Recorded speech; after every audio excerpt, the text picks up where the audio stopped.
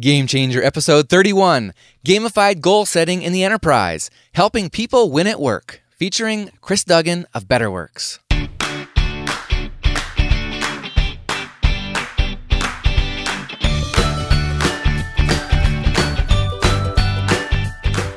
Welcome to Game Changer, a series on using gamification to engage employees.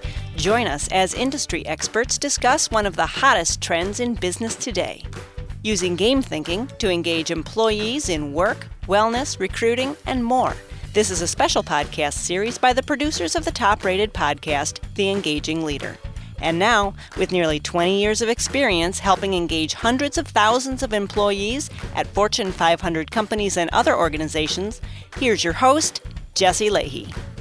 Welcome to the show, Game Changers. This is the show for CEOs, HR executives, and other business leaders to learn about internal gamification. Over the course of this series, you'll hear examples and pitfalls, discover how to assess when it's an appropriate strategy, and learn to evaluate gamification partners and game design ideas. For those of you who follow my blog and other podcast, Engaging Leader, you know that I'm a big believer in setting goals and revisiting them on a regular basis. Otherwise, as Yogi Berra once said, if you don't know where you're going, you'll wind up somewhere else. That's important on an individual level to be clear on what you hope to accomplish in key areas of your professional and personal life. And it's important on an organizational level, but of course, that's a lot more difficult because you need people to have goals that both engage them personally, support the organization's strategic goals, and actually lead to better performance. Now at Aspendale, we've helped companies communicate their strategic goals to the workforce and provide ongoing updates, so I know firsthand the challenges.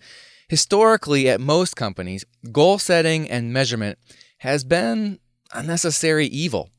Senior management knows it's important.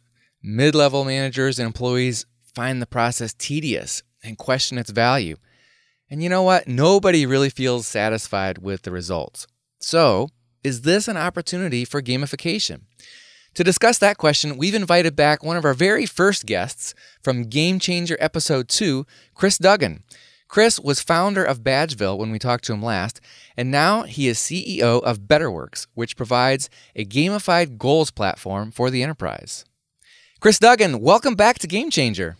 All right. Thank you, Jesse. Chris, before we jump into what BetterWorks does, catch us up on your personal story. When you joined us on Game Changer 2 years ago, we talked about your past experiences at WebEx, SocialTex, and then Badgeville. Yeah, absolutely. So, I was running Badgeville for quite some time and went through a very high period of growth. And, one of the things that I actually saw as an opportunity there was with my own personal experience, growing the company to about 100 people. I wanted to make sure that everybody in the company could articulate the top 3 to 5 things that they were working on at any one moment in time to create value for the company and for their position and, basically a goals process. And I actually looked for software off the shelf to help us do that at scale. And I couldn't find anything. And we ended up using PowerPoint and Chatter, which is the Salesforce product. And it was kind of a clunky solution. And that kind of stuck with me as, there must be a better way or a more modern way to kind of facilitate how do you align and coordinate a large organization. And what I found was after starting to talk to many, many different leaders and companies was that everybody was doing it in a very antiquated way. And that was basically the basis for BetterWorks. And I started that about 2 years ago. And, it's been just a kind of a crazy ride since then. Tell me about the phrase that you use a lot when you describe BetterWorks, helping people feel like they're winning at work. Yeah.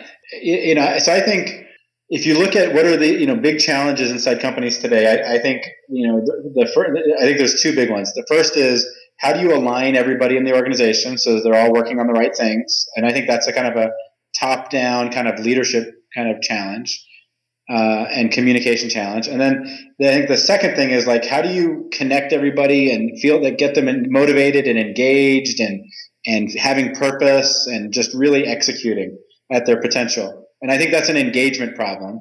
And I think that's kind of a bottoms up problem. And so, winning at work to me is like, how do you tap into this concept of, feeling like you have purpose, feeling like you have clarity, knowing how your work contributes to the big picture, and just really pushing ahead every single day. And, the metaphor for me, at first I kind of saw that this goals process was, pretty kludgy and pretty broken.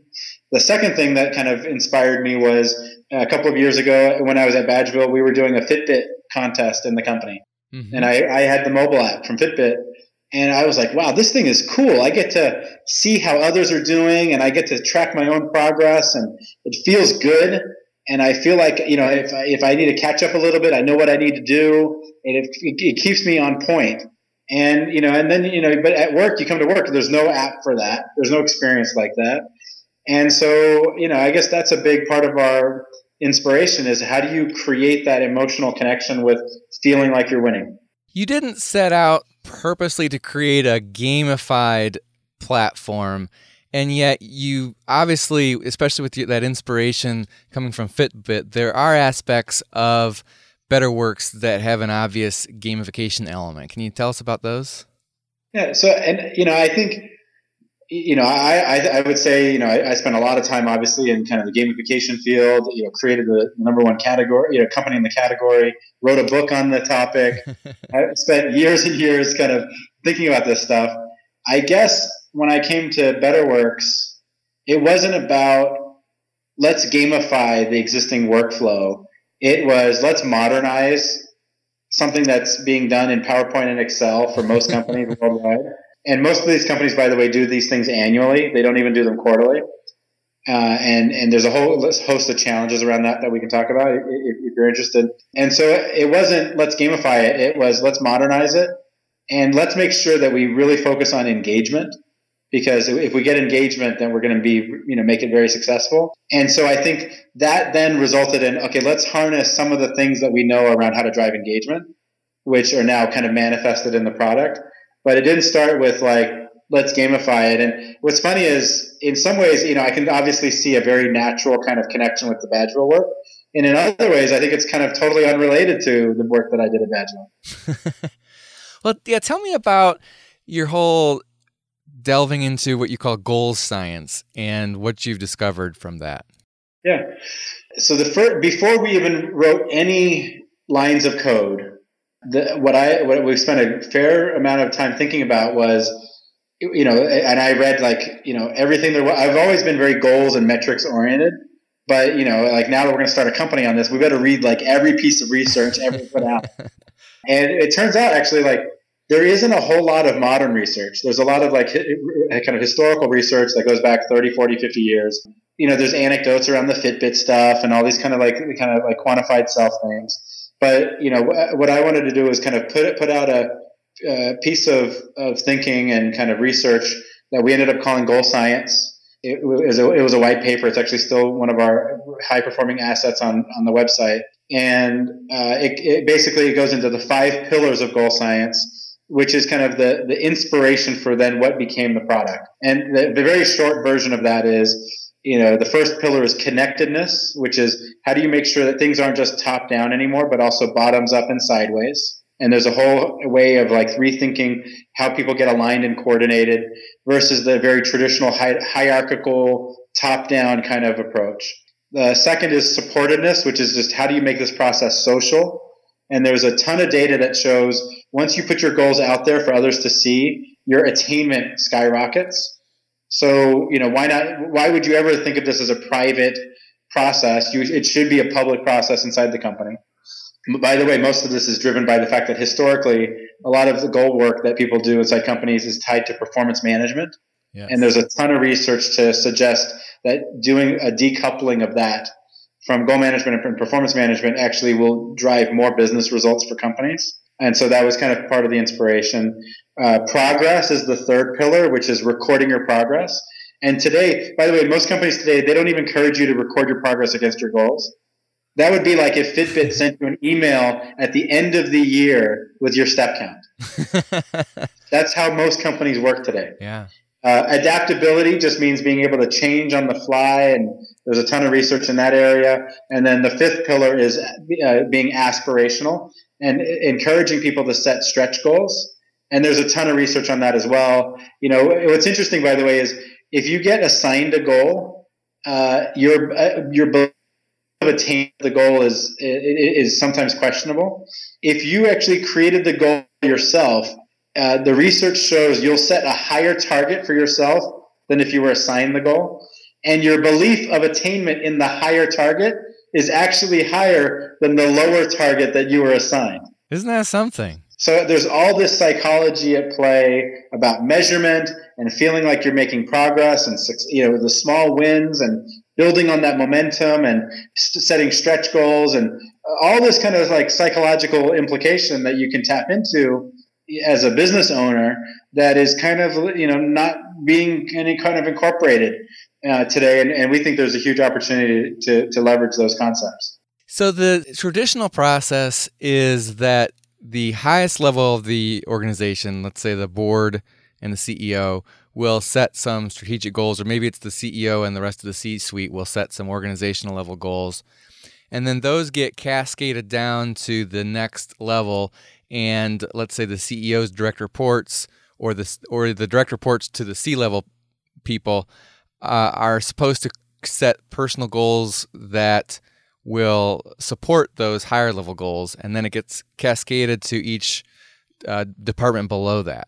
Yeah, I would say that there's a ton of different ways that different companies are doing it, most of which are fairly antiquated and in varying degrees of like adherence and kind of quality. And as an example, I just talked to a company the other day with 82,000 knowledge workers. They do 82,000 Word documents once per year to do this process. And they said they wish they could do that quarterly, but it would just mean 82,000 times 4 documents, and it's just unfeasible. I met with another leader recently. They did a survey of their employees, and this was a large company, like 50,000 people. And they said that the survey came back saying 26% of the people in the company thought that senior management didn't have goals because there's no visibility. Yeah. And so I think there's a lot of in that process that you just outlined around like how does it happen? There's many nuances, and some companies wish they could do it quarterly, not annually. Some they wish that it was much more bottoms up. Some wish that they could be much more kind of adaptable to kind of changes in their markets and dynamic. A very common story that I hear is, we spent like 3 or 4 months like really buffing these goals, and then by like April or May they were already out of date. And then we kind of just said, just work on what you think is best for the rest of the year. Yeah. And then, in December, everybody spends a week like looking at all their emails for all the things they really did, and then writing a big long justification in their like HR system of like, well, here's what I said I was going to do, but here's what I really did and why it was actually much more important. And so that whole process to me seems very, kind of a legacy process that needs to be kind of really, really transformed. So how does BetterWorks turn that around? So, it's basically as simple as, has everybody written down the top 3 or 4 or 5 things that they're working on? And can everybody see those in a very open, public, and transparent way? And then a very strong emphasis on, making that process social and collaborative, which means things like you can support other people's goals by contributing to their goals, or people can contribute to their goals. It's very open and flexible. You can, using the Fitbit metaphor, you can cheer and nudge people. In Fitbit, by the way, you can cheer and taunt, but taunt we didn't think was a good workplace verb. So we changed it to nudge. And anybody can cheer or nudge anybody, or comment on anybody's goal, or mention anybody. And it makes it a much more kind of social experience. And, what ends up happening is that it ends up being not just, hey, do your goals so that you can be performance evaluated. It's let's make sure everybody knows what everybody's working on and that we're all working on the right things. And if you do that at the scale of thousands of people or tens of thousands of people, that has a very transformational thing or, impact on like focus, engagement, alignment, clarity, and like trust. I think trust inside the organization, how information flows, and ultimately, business results. There's obviously a growing trend in companies to have transparency, but I'm thinking of so many more traditional companies where it's going to feel really risky for a high-level leader to publish his or her goals to the whole organization. And when you've been talking with companies, do you bump into those kinds of concerns, and what do you say to them? So I would say, I guess I don't. The short answer is I don't think BetterWorks is for everybody. I think that it's for companies that are high performing or want to be high performing, and that does mean changing some behaviors, and it means like shifting from annual to quarterly, shifting from private to open, shifting from kind of cascading and top down command and control to like more flexible and more kind of even more cross functional. And by the way, I don't think all of those changes have to happen on day one. This can also be a journey of how you change. And I kind of think of it as I'm sure you remember like the Yammers of the world and kind of the earlier collaboration systems. Mm-hmm. Imagine like before. I don't think, by the way, BetterWorks could be successful if those technologies hadn't laid the groundwork to get people even like before 10 years ago, companies didn't even like talk cross-departmentally, or there was no visibility, no conversation, no communication, no collaboration. Those systems kind of put in like the base, the kind of foundation for that. And then now all we're doing is now extending that to the goal setting process. And most companies are actually not just asking for this, but their employees demand it. And a lot of our companies that we work with, like they'll do surveys or hear feedback from employees that they need this kind of visibility, understanding, et cetera. And by the way, like if you were an employee today, a millennial or anybody, would you want to work for the company where they're open, they have a culture of trust, there's transparency, there's accountability? I mean, this doesn't eliminate accountability. It probably increases it. What it does is it minimizes like politicking and like, kind of controlling information. And, which kind of company would you want to work for? And I think that's why if you look in the press right now, there's so much discussion and debate around like eliminating performance reviews, changing how they're going to retain their workers. And, the reality is like the millennial group is like the largest population inside these companies. And, I just met with a leader the other day that 83% of their workforce is millennial. And if you're not giving like feedback and real time and recognition and direction and purpose and connecting your work with the big picture, those people are going to just move on to something else. Yeah, it's just as important to them as pay and other aspects of their compensation. Absolutely, yeah. Now, I know BetterWorks has only been in operation for a couple of years now, but have you been able to have any data or case studies that show that you're making a meaningful difference so far? Yeah, and I would say, along the lines of the things that we just talked about, I think the value derived is different for different companies. It could be we want to be more open, or it could be, we're doing this kind of operationalization at scale of, thousands of people, and we want to like eliminate all of the like manual work that happens around using Excel and PowerPoint. And so it's more about time savings. It could be things like wanting to align around specific cross-functional initiatives that maybe they weren't able to do before. Just to give you an example, I was talking with the president of a really large company a month or so ago, and she said that they use SuccessFactors, which is very traditional kind of thing, HR kind of annual thing. And she said, we used to be one business. And, SuccessFactors was fine. We would cascade goals. It was very top down, but it was for that organization, it worked fine. But she said, now we've acquired these other businesses.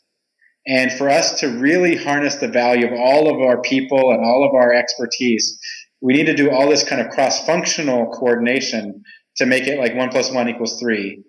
And we literally can't do that in SuccessFactors. It's too hierarchical. It's too rigid. It's too private. It's not collaborative. It's not social. So, it's those kinds of stories I think that are like really interesting around like, I think the technology hasn't kept pace with how people want to work. And, people want to work not just top down or, kind of anymore. It's bottoms up. It's sideways. It's, the remote office wants to feel connected with corporate office. They want more frequent engagement around these kinds of feedback and things like that. That I think that's where, we really have a place to shine in that kind of landscape of existing technology. So in BetterWorks, is there any organization structure at all, or is it more like Facebook where you're just connected with everybody in the company and you can just look at whoever you want to look at or praise or nudge whoever you want to? Yeah, no, we definitely, we integrate with like Workday, SuccessFactors, Oracle, Fusion, et cetera, where we import all of your organizational structure into our product.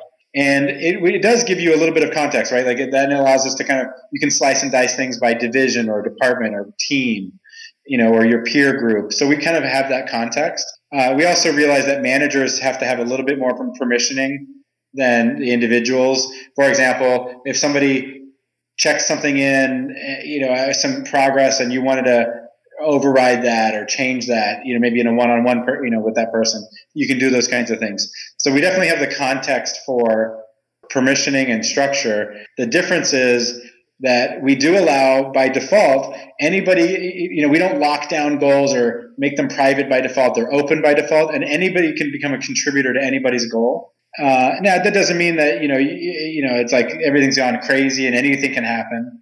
There's still kind of social norms that have to be kind of, demonstrated, but it's much more focused on making it collaborative and matching actually how people really do work than this very kind of traditional kind of legacy approach. Chris, how much does it cost for an organization to implement BetterWorks? Yep. So the price for our service is $15 per user per month. And then as you start to have, volumes of users in the hundreds or thousands or tens of thousands, then obviously we, provide volume discounting to make that, it could be in the single digits per month per user. And typically we find that we're able to build a very strong business case from time savings and then also some of the other things we talked about to, help justify that. What's the target market for BetterWorks? I would say it's all companies, but the ones that we're focused on today are really medium to large companies. And that could be a division or a group or an organization within a big company, or even just the entire company, at scale. And so today we actually are saying that there's a 50 user minimum to deploy our product. But we're also looking at maybe kind of expanding that to, help potentially smaller teams and companies use it over time. But today we're definitely focused on kind of medium to large. And is it a prerequisite that the organization, I assume they probably have to have an HRIS, but not necessarily an existing performance management system like SuccessFactors? They probably do have some kind of HR system. They're at that scale, but it's not a prerequisite. But typically that's what we would find. And, we integrate with like Active Directory and Google Apps and all that kind of stuff for the user authentication.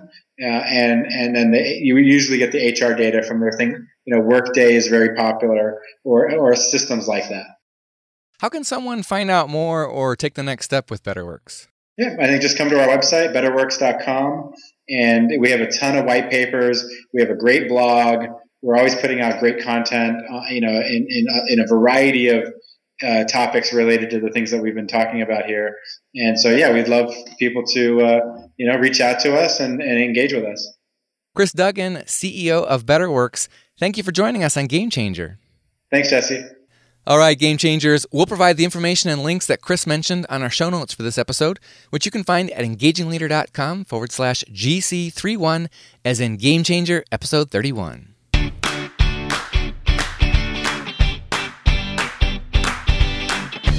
If you enjoy this series, be sure to check out the weekly leadership podcast, Engaging Leader, where my guests and I share more ways to communicate, engage, and lead with greater impact.